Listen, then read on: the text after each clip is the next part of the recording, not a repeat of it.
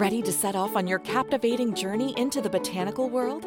NYBG's brand new online education program, Plant Studio, offers bite-sized courses tailor-made for you to pursue your passion as a budding plant person. Guided by professionals, dig into gardening, botany, floral design, landscape design, and more. Grow your skills with online learning your way. Register at nybg.org.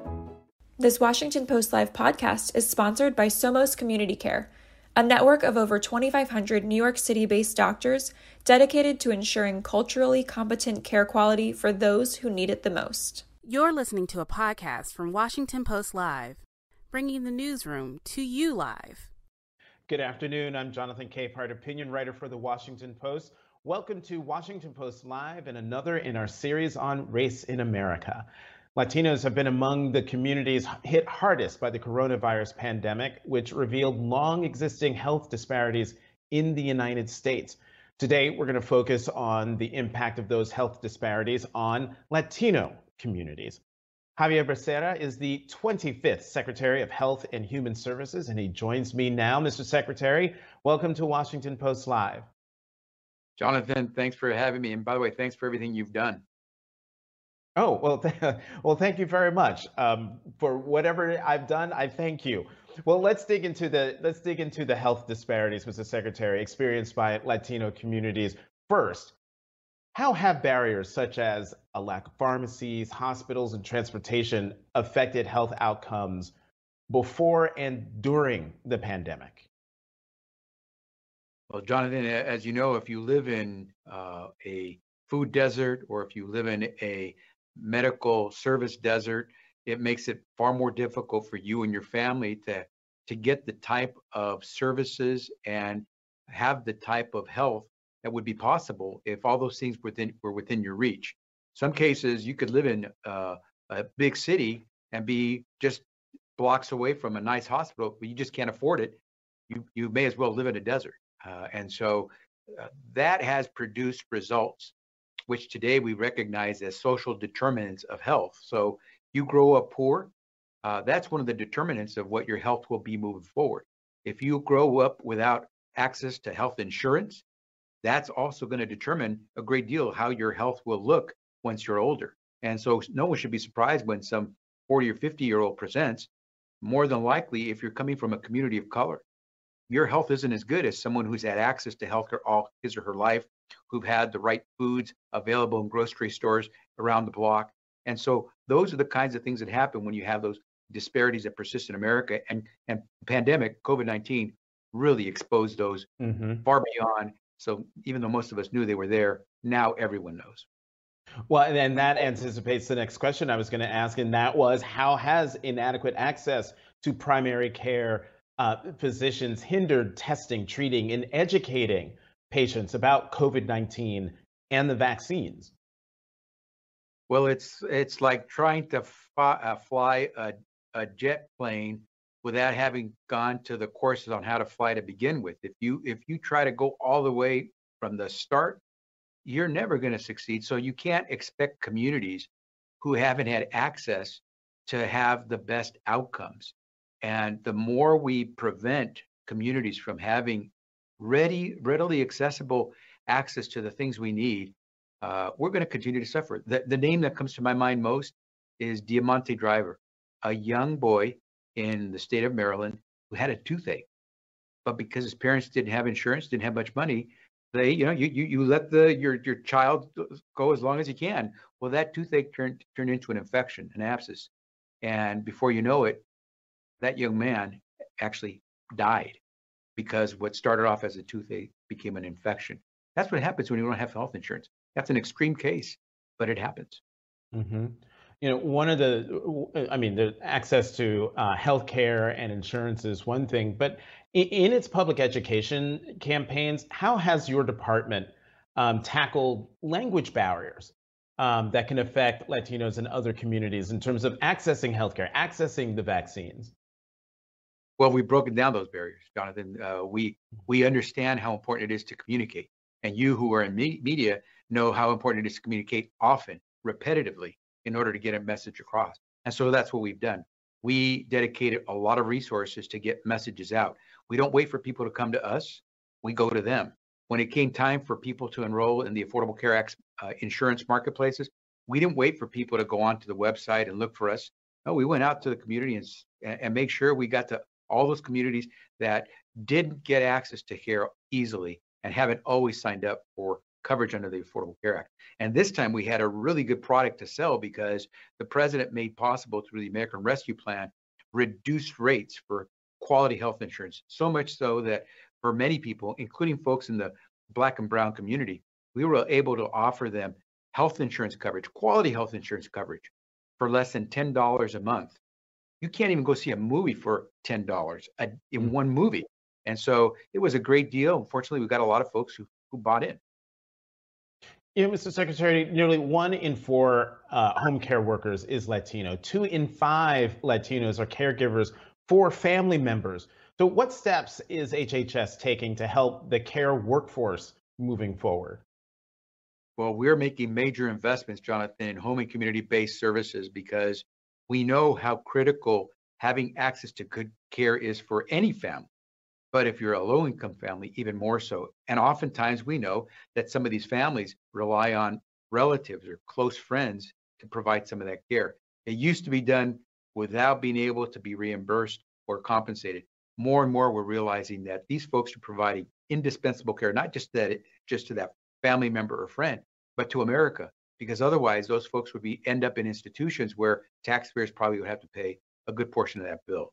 So we are making a major investment in home and community-based services because we see how important it is. And I say that personally as the caregiver for my father before he perished. My mom and he moved into my home 4 years before he left us on New Year's Day 2020. And we were with him, and we were essentially his hospice caregivers for the most part those last 6 months when he was less mobile, unable to care for himself. So there is such value in it, and I say that personally. Everyone should have the opportunity to let their loved ones live out their lives in dignity. Well, Mr. Secretary, my condolences to you on the passing of your father. But it just makes me wonder how did that experience impact the way you approach your job as the Secretary of Health and Human Services? You know, Jonathan, I tell folks, if you want to know where a leader is going to take you, look at where that leader's come from. And for me, I came from a family where my parents did everything they could for me. They couldn't do a lot because they didn't have a lot of money, but they did enough that I felt like I thought I was middle class until I started college and I saw what, middle class folks really, how they lived. And the beauty of that is that I've learned that it was not easy and it was not free. And for me now, it is so important. And so when my father was in his last years, his last stages of life, it was a no-brainer. We were going to be there. Actually, I learned it best, quite honestly, through my wife and her parents, because she's got a larger family of 8 kids. They were there every moment for their 2 parents. And I had never seen death with such dignity as I saw when Carolina, my wife's mother, passed. And I said to myself, if ever my parents get to that stage, that's what I want. You had grandkids, great grandkids in the house as my wife's mother was getting ready to pass. Everyone was going through. It almost was like a party. And because no one felt like it was a mournful time. None of the kids were afraid to see their great grandma. That's the kind of thing you want because there was true love there. Mm-hmm. And we should make that available. We shouldn't say, oh, no. We're not going to do that for you because we don't want to reimburse you for some of the costs that you've had. Instead, send them off to an institution where we're paying thousands of dollars that most people can't afford, and therefore we as taxpayers have to cover. It makes no sense. You're also the son. You're the son of immigrants, and I'm also wondering how is that part of your life story influencing the way you go about your job at HHS? So no barrier going to get in our way. Nothing we can't accomplish, and that comes because when you're the son of immigrants, you have optimism running in your DNA, and you learn the hard way. But you realize every time you get to climb to that next stage of the mountain, how beautiful it can be. And so I take with me those stories, those experiences, and I try to make sure that I don't let others miss those opportunities. that should be there for everyone. And so I was fortunate to have people who work very hard to give me a chance. I'm the first in my family to get a 4-year degree. I am the first one in my family to have a chance to get in front of a camera. And I will tell you, this opportunity should be available to anybody, regardless of your income, where you live, or what your immigration status is. Mm-hmm. So we are in a much different place today than we were 2 years ago or even 3 months ago. Do you believe we've finally entered a less dangerous phase in the pandemic? Well, Jonathan, we're certainly in a less dangerous phase, but there's still danger. When you still have some 2,000 Americans dying every day from COVID, you still have several thousand in hospitals every day because of COVID, some 60, 70,000 cases every day because of COVID. You're not out of the woods, but we are in a far different place than we were a year ago, a month ago, even a week ago. And so we just got to continue to see the improvement. The president last week in the State of the Union made that very clear.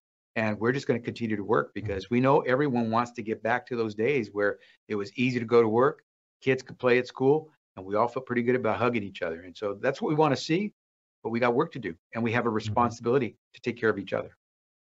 You know, late last month, Governor Gavin Newsom issued an endemic plan for California, your home state. You used to be the Attorney General there. The White House announced on Wednesday an endemic plan of its own, declaring that shutdowns and school closures are over. Your thoughts on those moves? Well, it's a sign that we have to say something very important to the American people. Thank you. Thank you for paying attention, for getting vaccinated, for wearing those masks, as aggravating as sometimes it could be, of testing when you needed to, of social distancing, of taking care of your kids, washing your hands, doing all the things that the scientists have told us will work. Thank you for that. And to those who haven't yet, please join us. Help us. Let's all be responsible. Let's do what we know works so we can really say that COVID is behind us.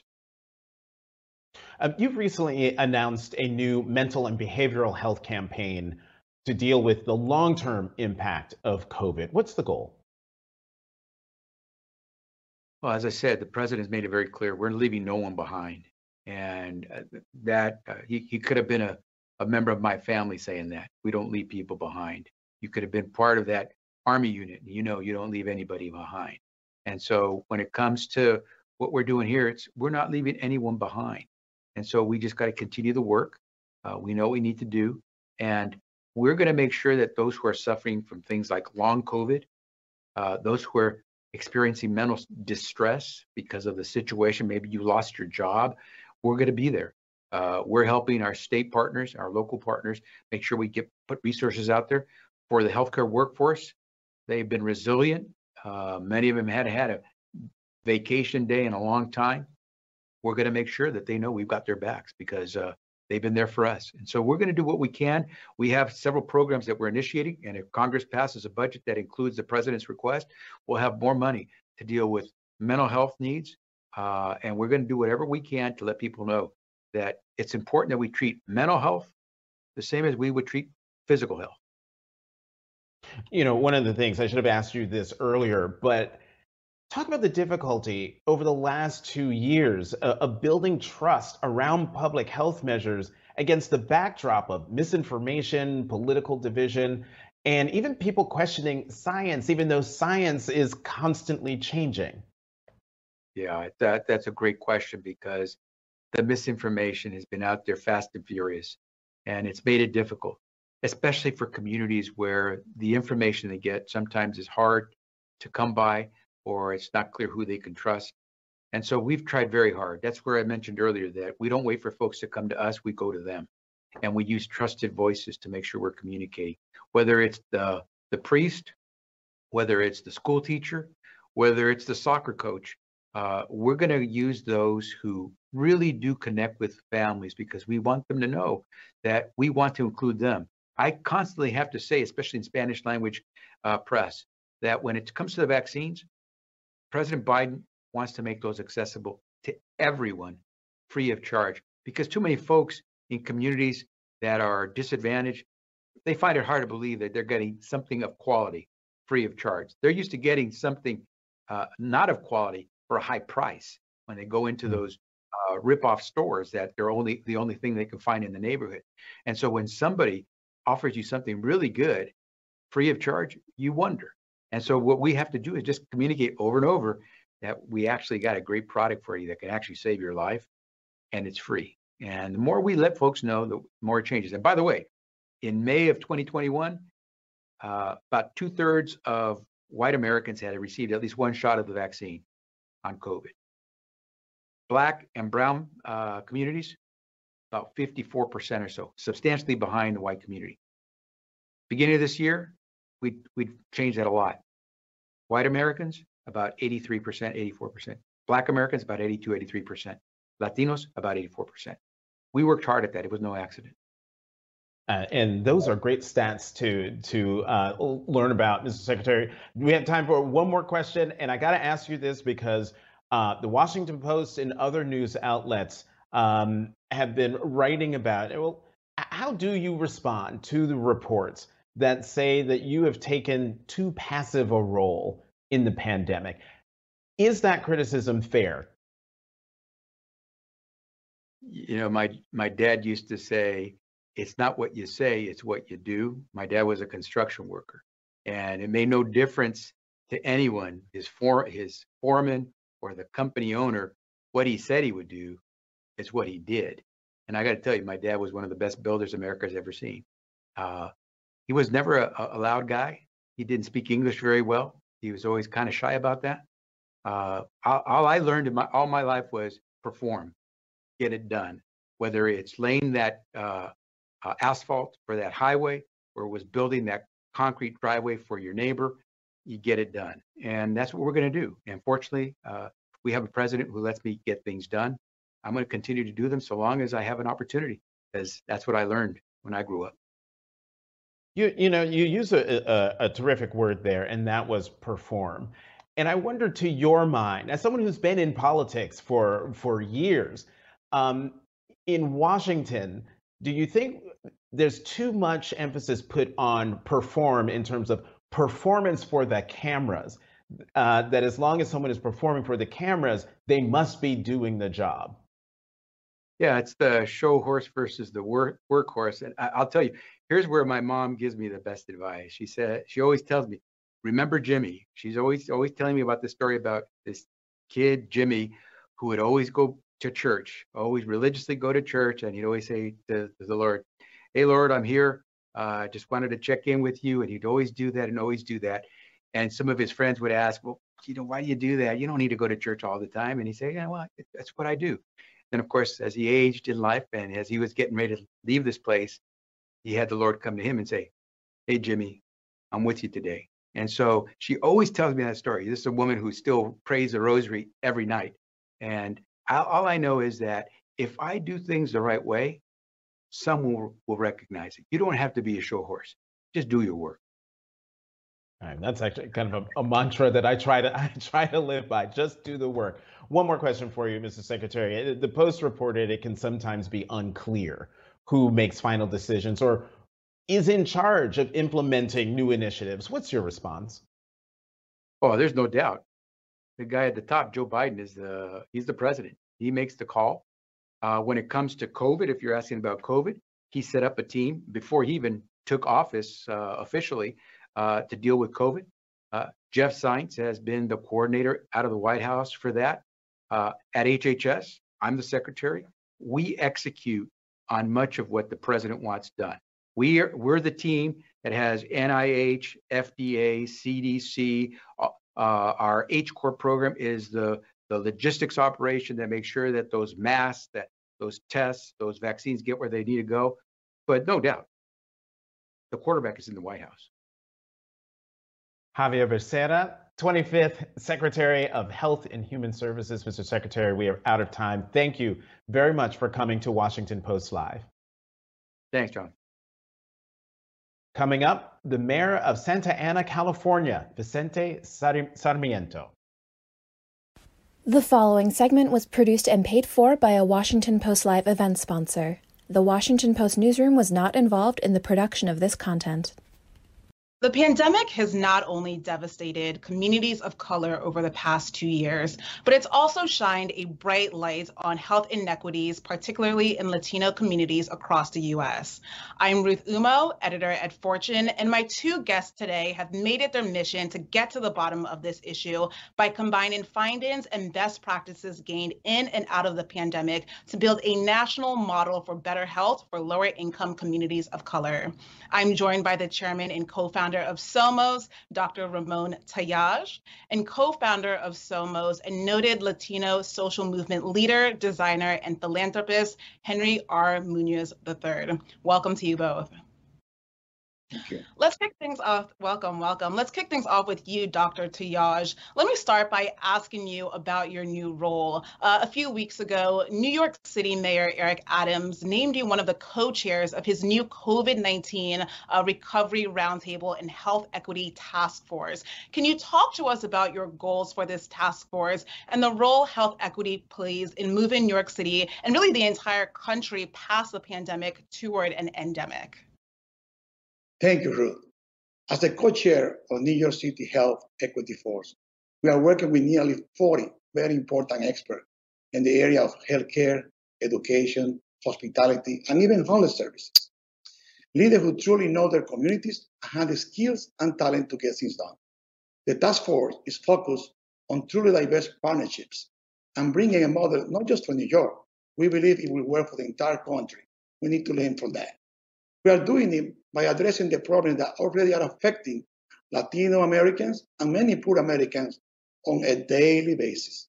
For instance, in New York City, our public housing developments are full of mold, lead, and below living standards.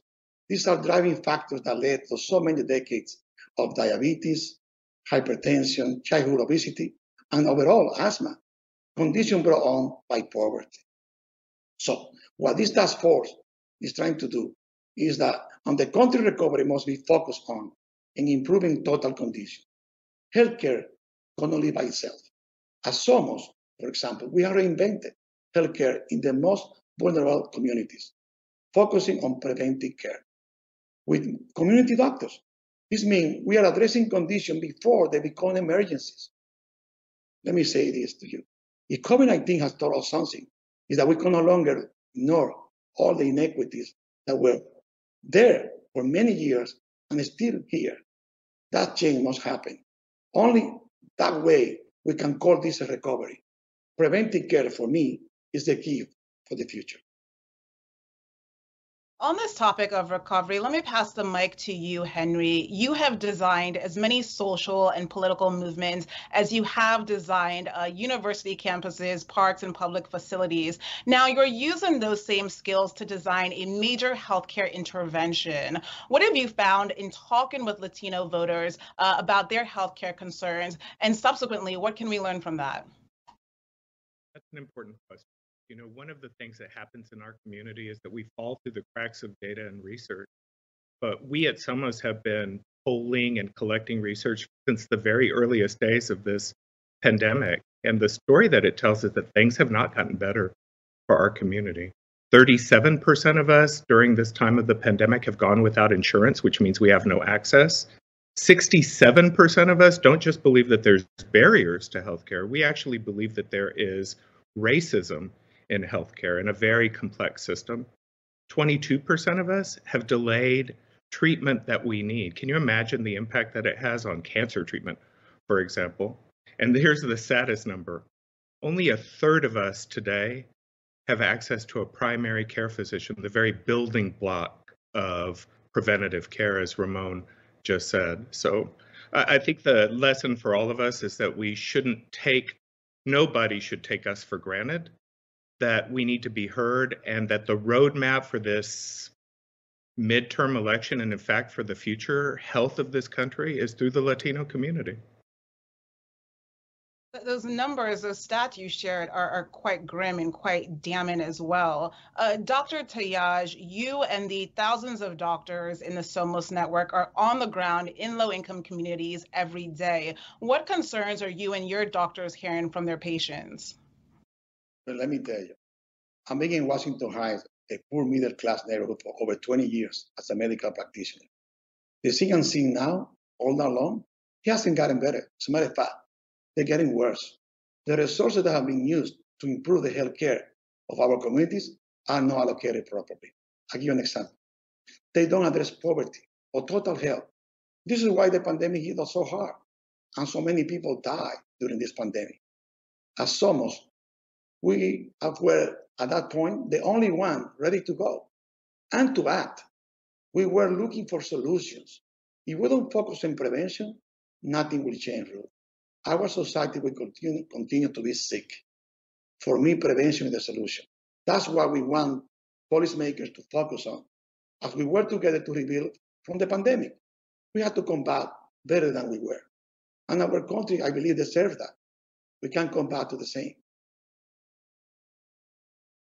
Henry, let's end by looking to the future. What do you want policymakers to know about how to improve health equity for Latinos and, frankly, for all struggling Americans who identify as people of color? I want them to understand that the health of the Latino community is the health of the United States of America. We're the fastest growing demographic group in this country. I don't want them to ignore these findings. I want them to listen. I want them to understand that it's important to put prevention in front of profit. I want them to understand that there can be a new model of healthcare that is closer to the community, healthcare that is dependent upon the success of the primary care physician, that is delivered in language, that is delivered in culture, and that where people see themselves in the healthcare worker. I want them to understand that when the essential worker has the same quality of healthcare that the CEO has, then America will truly be healthy. That's what I want them to understand. And I think Ramon and the thousands of doctors who are part of Somos have begun that work and are beginning to prove that there can be a new national model.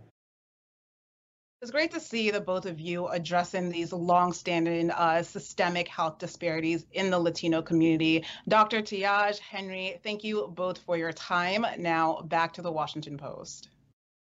And now back to Washington Post Live. Good afternoon. I'm Jonathan Capehart, opinion writer for the Washington Post.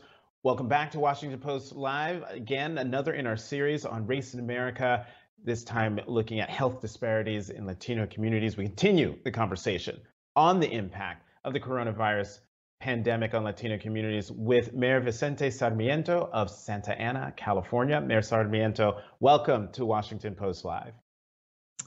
Hi, Jonathan. It's great to be with you. Thank you. Sure. So, talk about the demographics of your city, of Santa Ana, and how that factored into how you navigated the pandemic these last 2 years. Yeah, so our city is approximately 330,000 in size and population, and close to 80% of the city is Latino or Hispanic, and more than 40% are foreign born. So we have a lot of recent arrival immigrants here. And so, we unfortunately suffered a lot of losses, and many people who we lost here in the city as a result of sort of the perfect storm in this pandemic, because we had many families that live in, overcrowded conditions because of, just disparities in rent and not being able to, live in single unit homes. And we also had many families that, are frontline essential workers, and so couldn't work from home or virtually. And you also had people that, had underlying health conditions pre-pandemic. So you had people that suffered from diabetes, hypertension, and obesity. So all these three factors just lent themselves to a proliferation and a spike in coronavirus cases, but more importantly, in a lot of loss of life. So we suffered about 1,000 losses here in Santa Ana, and these were, neighbors, relatives, friends, people in the community that had close ties to everyone. So it was pretty devastating on our community.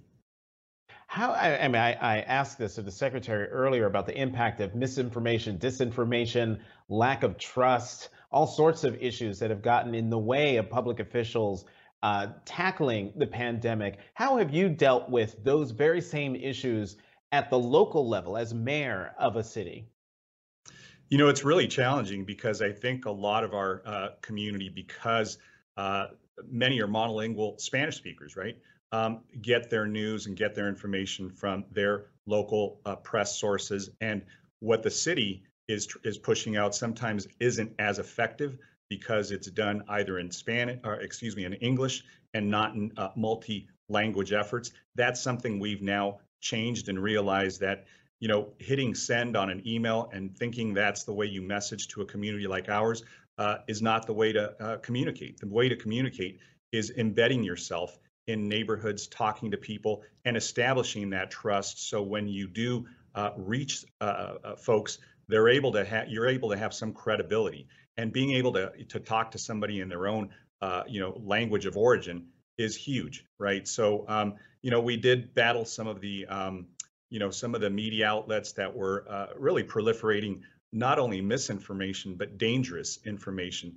and folks believe that because that's where they got their information. So that is something that was really challenging, because not only are we as government trying to inform and educate people and keep them safe and provide science-based information, but you're trying to offset that with a counter narrative that is very, very different and completely contrary to what we're trying to inform people with.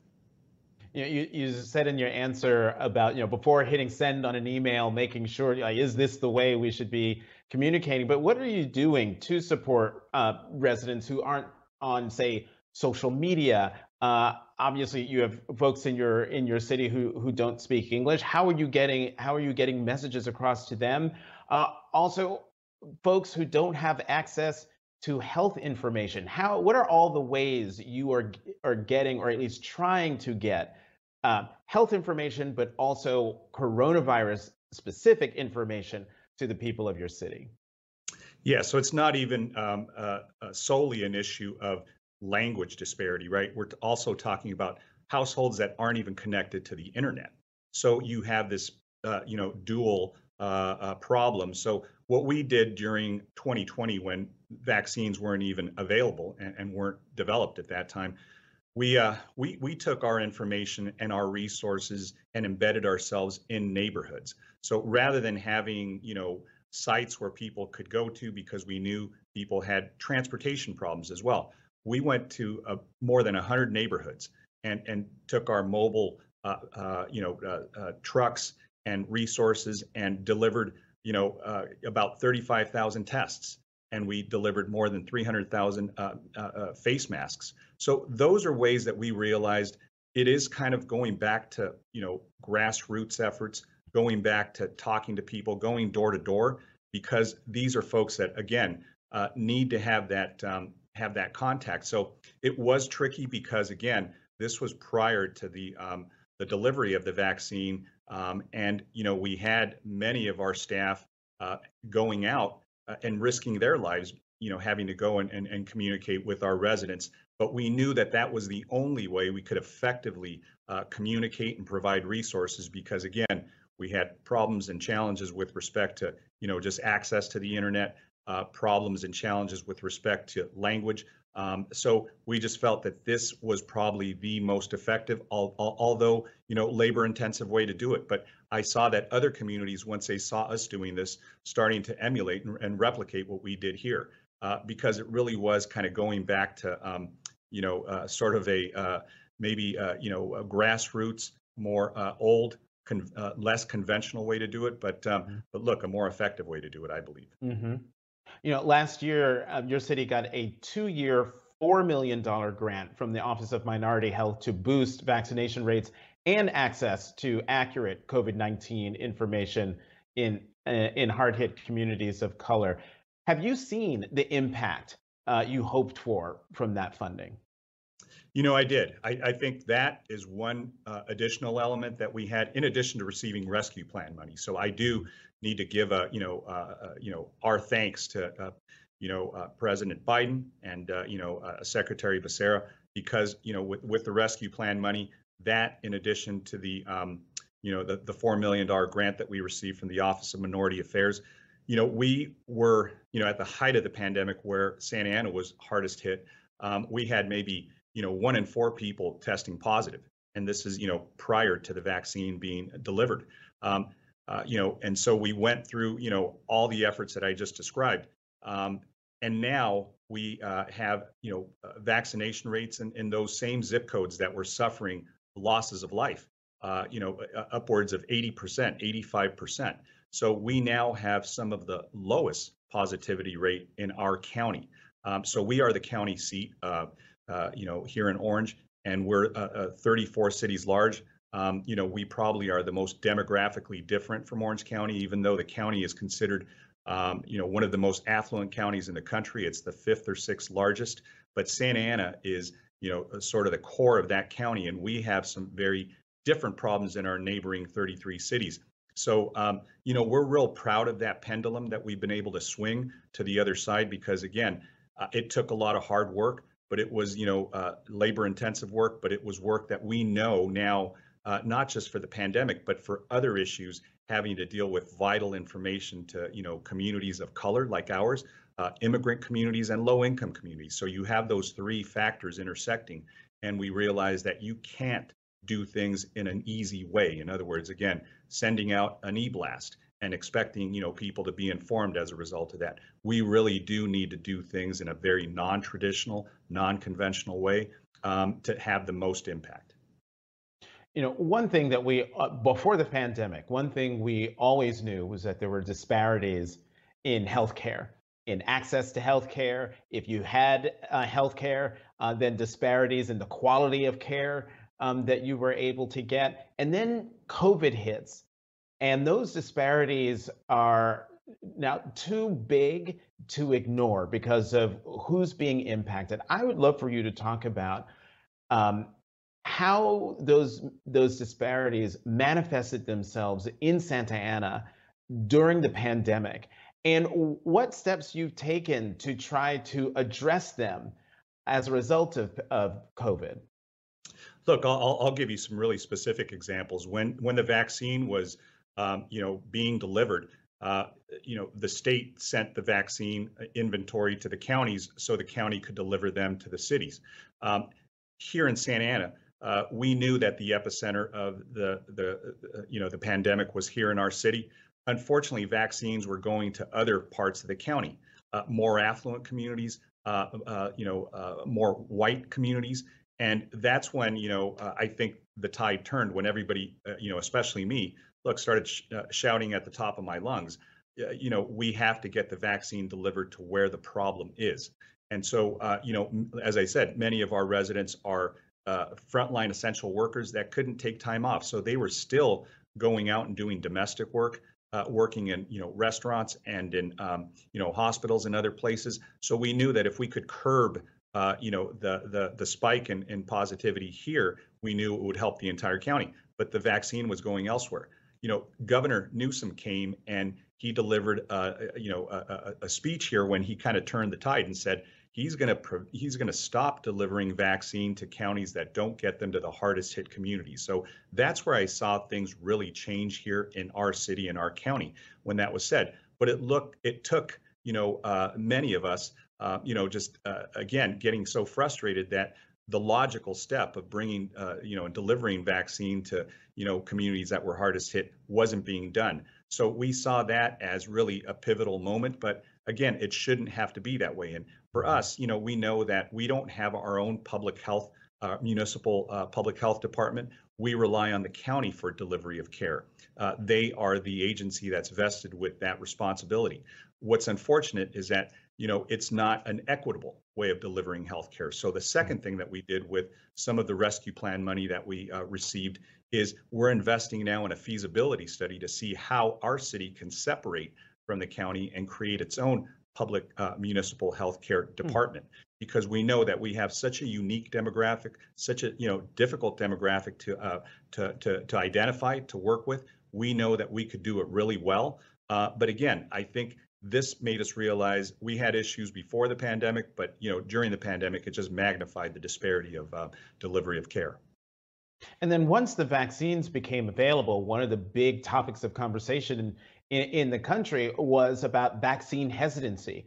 And it wasn't, a situation that was solely borne by communities of color. There are lots of people across all sorts of demographics in the United States who were hesitant to take the vaccine. But in Santa Ana, did you have to deal with, on a large scale, large numbers of the people who live in Santa Ana being unwilling initially to take the vaccine. Yeah, I mean, we still have some of that, right? I mean, even though we have much better numbers with respect to, vaccination rates, we still have, parts of our community that, again, I think you were talking about trust. Sometimes I think, it's hesitancy, but it's also misinformation that's proliferated to them. And we see a lot of, folks that are immigrants that, are undocumented. And they've been told that by taking the vaccine, you're going to be you're going to be tracked. They're going to be able to find you and and deport you based upon this vaccine. Well, all those things we've had to dispute. We've had to clarify. But I think the first step in that is creating trust, because again, they're receiving this information from news outlets that maybe are not as credible. You're receiving them from people that aren't authorities and aren't public health professionals. So they're being told a lot of different things, and unfortunately, they our undocumented and immigrant population doesn't have a trusted source of information. So that's where I think communities like ours need to connect, need to be able to establish that relationship where, all things being equal, they need to know that they can trust their local governments to be able to at least protect them, provide accurate information so they can make informed decisions. Because again, it's not a matter of mandating, or it's not a matter of forcing anybody, because we understand there are beliefs that are deeply held, especially in immigrant communities that are faith-based, and we completely respect that. But it's a matter of that informed consent or informed decision that really is a challenge for many of us to be able to establish that relationship with folks in the community. You mentioned Governor Newsom a moment ago, but late last month, the governor issued an endemic plan for California. The White House announced on Wednesday that an endemic plan of its own, declaring shutdowns and school closures are over. I would love your thoughts on these moves, and what is your long-term strategy for Santa Ana living with COVID?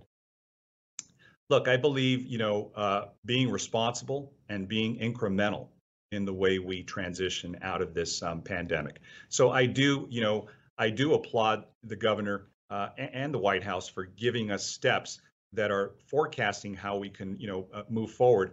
I think for communities like Santa Ana, because I think not all policies fit all regions, right? And so I think for those of us that have dealt with this in such an acute and such an strong way that and been so impacted, I think we want to take slow steps out of this.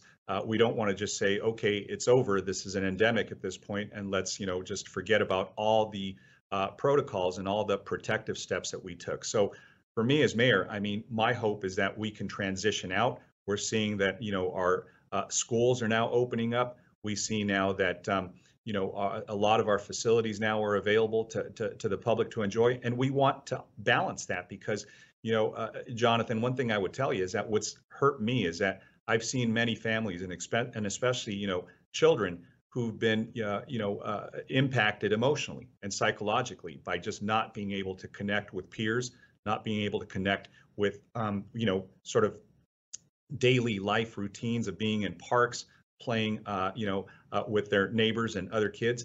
Those things have long-term impacts. So that has to be offset and balanced with being protective about making sure nobody continues to get ill from COVID. But we do have to find a way that our families, especially those families that we have in Santa Ana that don't have many other outlets and they're living in small spaces, we want them out, hopefully playing in parks, being able to do things safely, but also transitioning them from this very sequestered, condition that they've been living with into now being able to just develop and grow into young adults. So, Mr. Mayor, final question for you. You were elected in 2020. So you've been sort of halfway through your first term as mayor, right? Actually, we have 2-year terms, so we're almost at the end of my first term. Okay, so almost ended your first serve. Asking the question because I want to get to the larger, quick question. What lessons have you learned as mayor guiding your city through a global pandemic? Look, the first lesson I think I learned is that when you're in a crisis, you can't do things in a simple way. You can't do things that seem expedient, that seem efficient. You really have to step back and realize that, nobody signs up for this type of work as mayor, because normally we're dealing with infrastructure and filling potholes and making sure people's, street lights are operating. But when you're dealing with people who are facing loss of life, loss of a loved one, and just a crisis, what you have to do is just step back and evaluate and realize we have to do everything we possibly can to provide accurate information, resources, and if it takes going into neighborhoods, walking door to door, those are things that now I take away as mayor, and hopefully our entire city realizes that we just have to do things as as effective as we can, even if it may be more labor intensive, even if it takes more time. But that's something that for communities like ours, we have to define and tailor the way we communicate with folks. So that is something that we are going to take away, not just on